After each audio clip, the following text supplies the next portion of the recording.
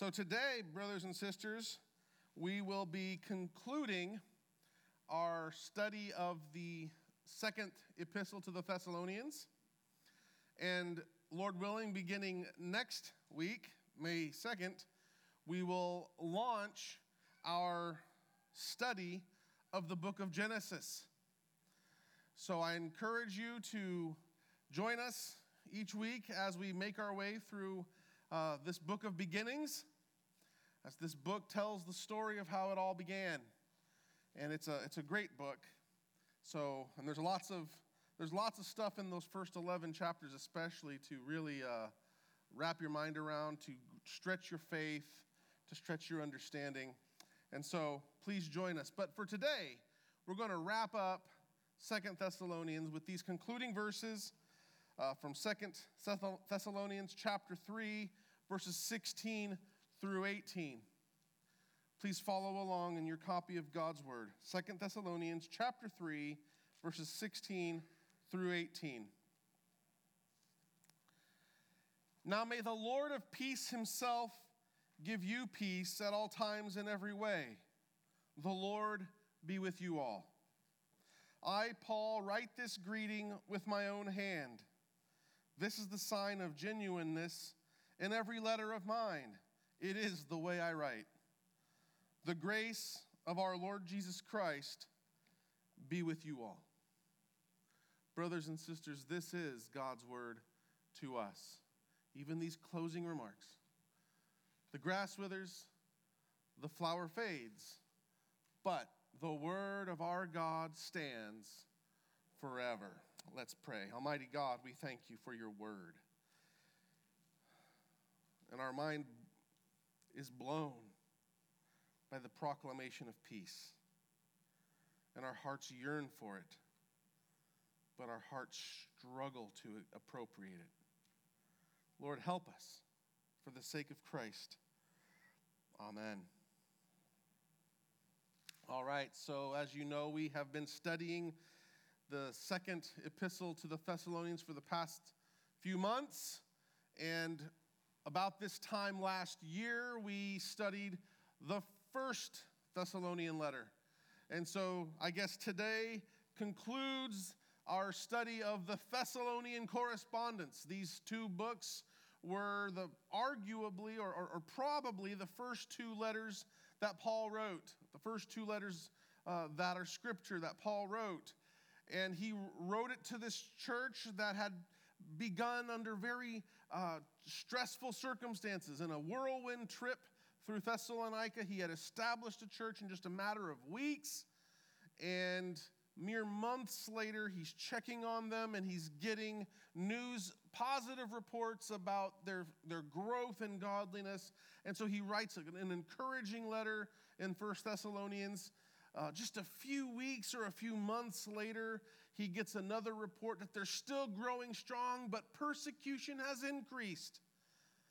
The pressure has only ramped, and not just persecution, but as they've lived life a little bit, just the stuff of life has started accumulating. And these are all roadblocks and obstacles to our continued enjoyment of the Lord. And Paul wants to encourage them and help them push through with faithfulness the struggles they're going through. And he does so by continually making reference to the Lord in his sovereign goodness, to the Lord in his sovereign lordship. And we've seen in 2 Thessalonians in particular how understanding the sovereign lordship of Christ grounds us and guides us in the midst of intense difficulty.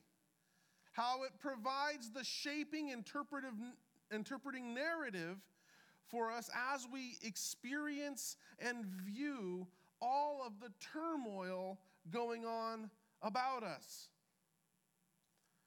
Turmoil. Isn't that a word that describes our age? Turmoil. It's something that I think actually plagues the human experience. If you're a student of history, it's It's simultaneously horrific, sad, awesome. That the lasting testament of human civilization is violence. If you think about it, wars never cease, do they? Struggling never ceases. Even politics. It's been said that war is the continuation of politics by other means, but that implies that politics itself is a form of war. It's a form of peaceful outmaneuvering one another. It's a peaceful conflict. Conflict, turmoil. Even our medicine is advanced because of war. War is just conflict, violence. And it's easy to see the big stuff, but as we saw in James 4 a few minutes ago, that conflict that we see out here is the fruit of conflict in here. How many of us so often struggle with inner turmoil, conflict within us about what we're doing? Within each of us, we have this impulse, thanks to our first father, this impulse to assert ourselves as sovereign over our sphere, to be like God. But we, each of us, have an acute, intuitive awareness of our finitude.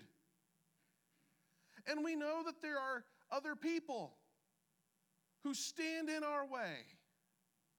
We struggle with the impersonal forces, those circumstances of life that seem to be arrayed against us to keep us from manifesting and increasing our power, our prestige, our comfort. How many of us have laid in bed even struggling against God's plan for us? We want to assert our autonomy, but we feel in everything an acute awareness of our own limitations. And so there's turmoil, and there's struggle, and there's strife. But you know what? I don't think there's any one of you who disagrees with that, because we know it's true. But I was sitting there watching National Geographic. That's one of the plus things of the Apple or Disney Plus, is they have all these National Geographic. And I'm watching National Geographic, and it's like, it's not just people. Animals, the animal world is just saturated with violence. Everything is violence. They fight to mate. They fight to feed. They fight to have territory. Everything is violence. Conflict pervades the world. And did you know that that all makes sense? Given how the earth was subjected to futility when Adam fell. When Adam fell, everything was broken. And so, conflict, discord, this is the characteristic of life in this fallen age. It wasn't meant to be. We all want peace. In fact, one of the great religions of the world, older than Christianity, if you want to date it formally, Buddhism, it's seeking peace. Now, Buddhism postulates that you have inner peace through detachment. That is, if you stop wanting things, you won't be disappointed by anything. That's in a nutshell. So live this aloof life of emotional detachment from desire, and that'll free you from pain and heartache. The Greeks went a slightly different direction, and it's the direction that shaped Western civilization, the rise of Stoicism, with its indifference and ambivalence towards circumstances, and how this frees us from the ups and downs of responding to all these stimuli that are out and within. And this promises peace, but of course, peace is elusive. No one, none of these gurus, none of these philosophers have attained it. Don't believe me? Who are the ones who came up with martial arts? The Buddhists. They go to war. Don't let them fool you. Conflict pervades the human experience. So I was struck by verse 16.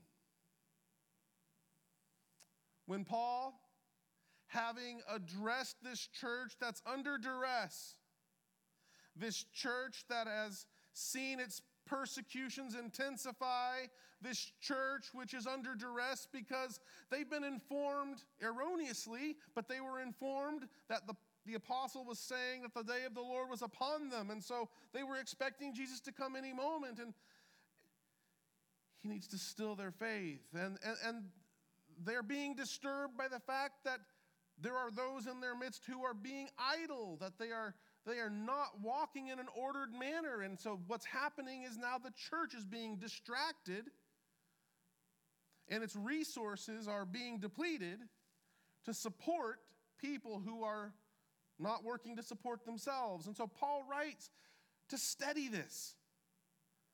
He wants to inject and remind them of peace.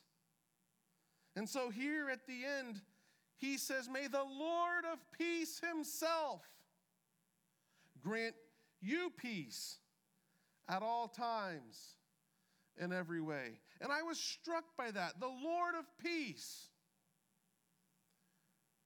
In Isaiah 9,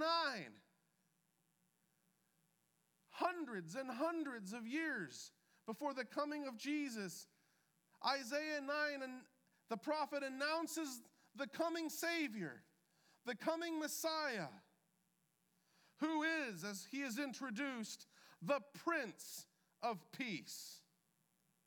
He comes that wars may cease, that strivings may stop, that the inner anxiety, the inner turmoil, the discord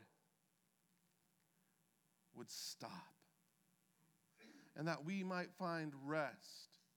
So he's announced as the Prince of Peace. And at the incarnation of the Son of God, what is heralded by the angels? Peace on earth. Breaking into history, breaking into this realm in which violence and conflict are the status quo, comes the eternally blissful, impassible one. And he is here in 2 Thessalonians proclaimed not merely the Prince of Peace. What is a prince? An heir to the throne. And what is Jesus, having ascended victoriously? He's the king on the throne. And so he is pronounced Lord of peace. He has peace within himself. Contemplate now, dear Christian, the glorious mystery of the Godhead. Jesus, the impassible one, not impossible, impassible. God is at all times at perfect peace, without any discord within. He's never under stress or duress. He's never worried. He's never anxious. God is never fearful. He's never fretful. He's never threatened. He is always perfectly calm, tranquil, content. God is content. There are no surprises for his omniscience, no challenges for his immutability. There are no threats to his omnipotence. There are no usurpers to his sovereignty. He has no doubts to cloud his wisdom, nor has he sin to stain his holiness. And brothers and sisters, even in his wrath, he is clear, controlled, calm, and confident. He is the God of peace. And Jesus is the God of peace incarnate. And he comes as the harbinger of peace. He comes as the source of peace. Indeed, brothers and sisters, he comes that we might have peace.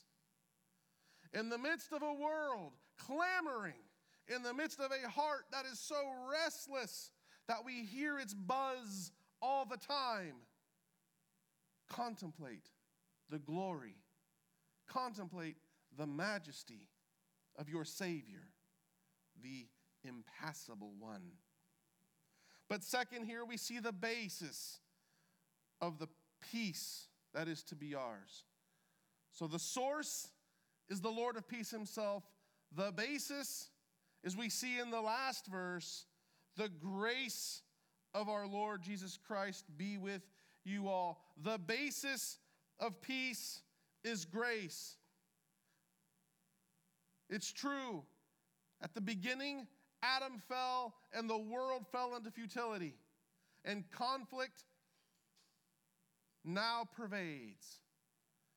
Our hearts are restless.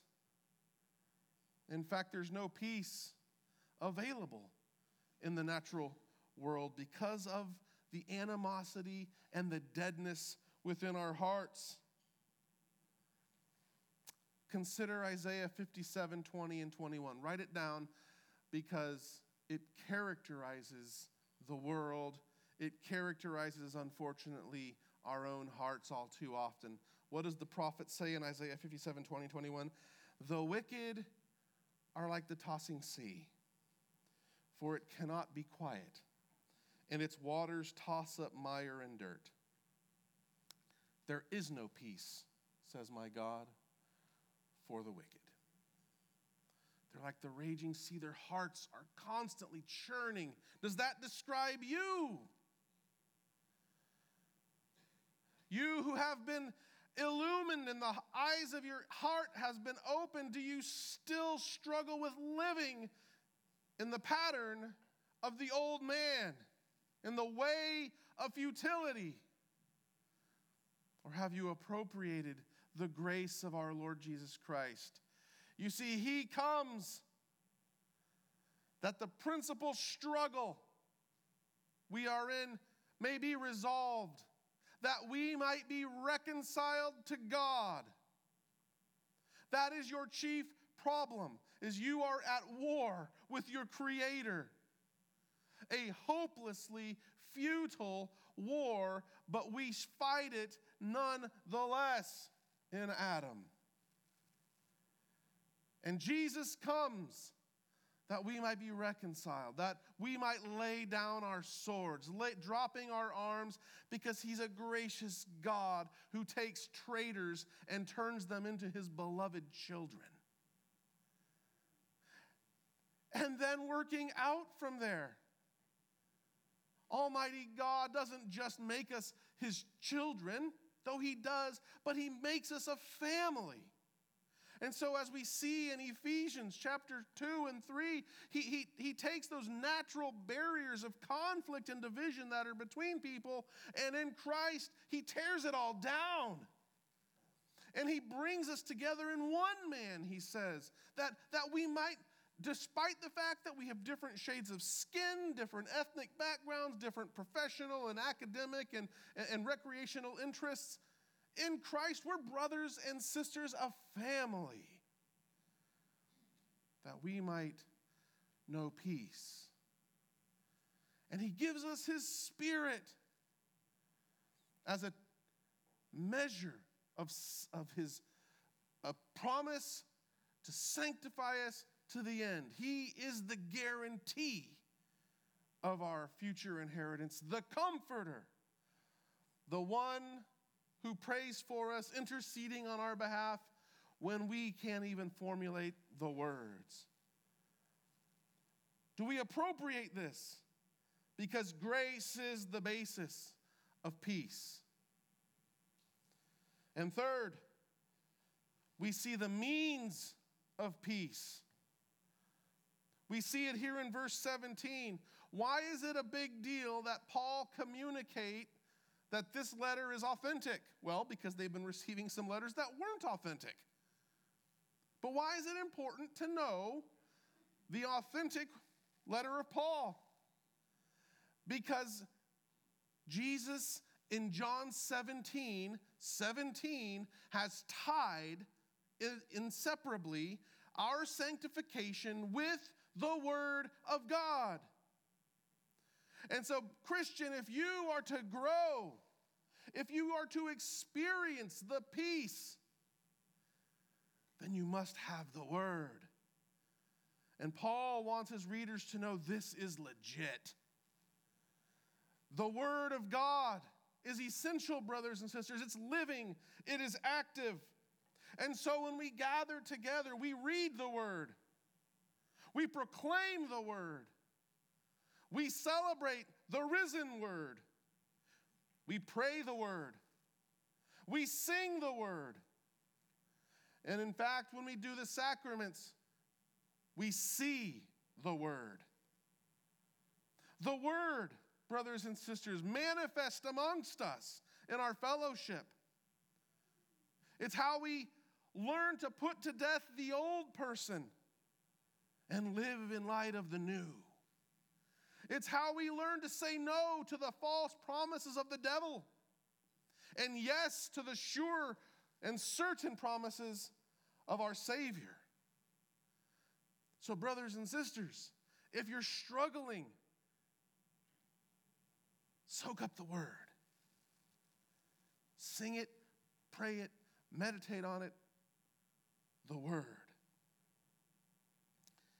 And the effect we see back up in verse 16, the first verse of these concluding verses, that we may at all times and in every way have peace. All times. Brothers and sisters, he's writing to a church where people have died. He's writing to a church that's beleaguered on all sides because the Jews in town hate him and the Greco-Romans in town hate him. They're being marginalized economically, culturally, socially. Thessalonica is not a huge city like Houston. It was a big city of maybe 10,000 people, which is a lot different than 2.5 million. They're pressured. They've got false teaching. They've got to deal with discipline and all the hardships and disappointments of life. On top of it, that is a mountain of duress, is it not? And his word to them is that in every situation, whether they're coming at you with pitchforks and torches, whether you're struggling to make ends meet in your job, whether times are good, whether you've got someone in your church that's driving you nuts, whether your personal dreams don't seem to have been realized, whatever it may be, the Lord speaks into this. And he says, as he said to the storm, peace, be still. Brothers and sisters, do you know peace? It is my prayer that striving, that struggling would cease. that we would rest content, basking in the certainty of Christ's lordship for us. We are not ambivalent to the world around us. We're not detached, we're involved. But we're involved with the intimate conviction that not only does Jesus win in the end, but that his lordship extends to the present so that even the chaos is under his control. So I can have confidence not just in how I know it's going to turn out, but I can have stability and a calm, cool-headed confidence as I engage, because even the stuff of the now is the means by which the end is reached. And so, brothers and sisters, it is my prayer for you. It is the apostles' prayer for you. It is the Lord Jesus' prayer for you, that the Lord of peace himself would grant you peace at all times in every way. Let's pray.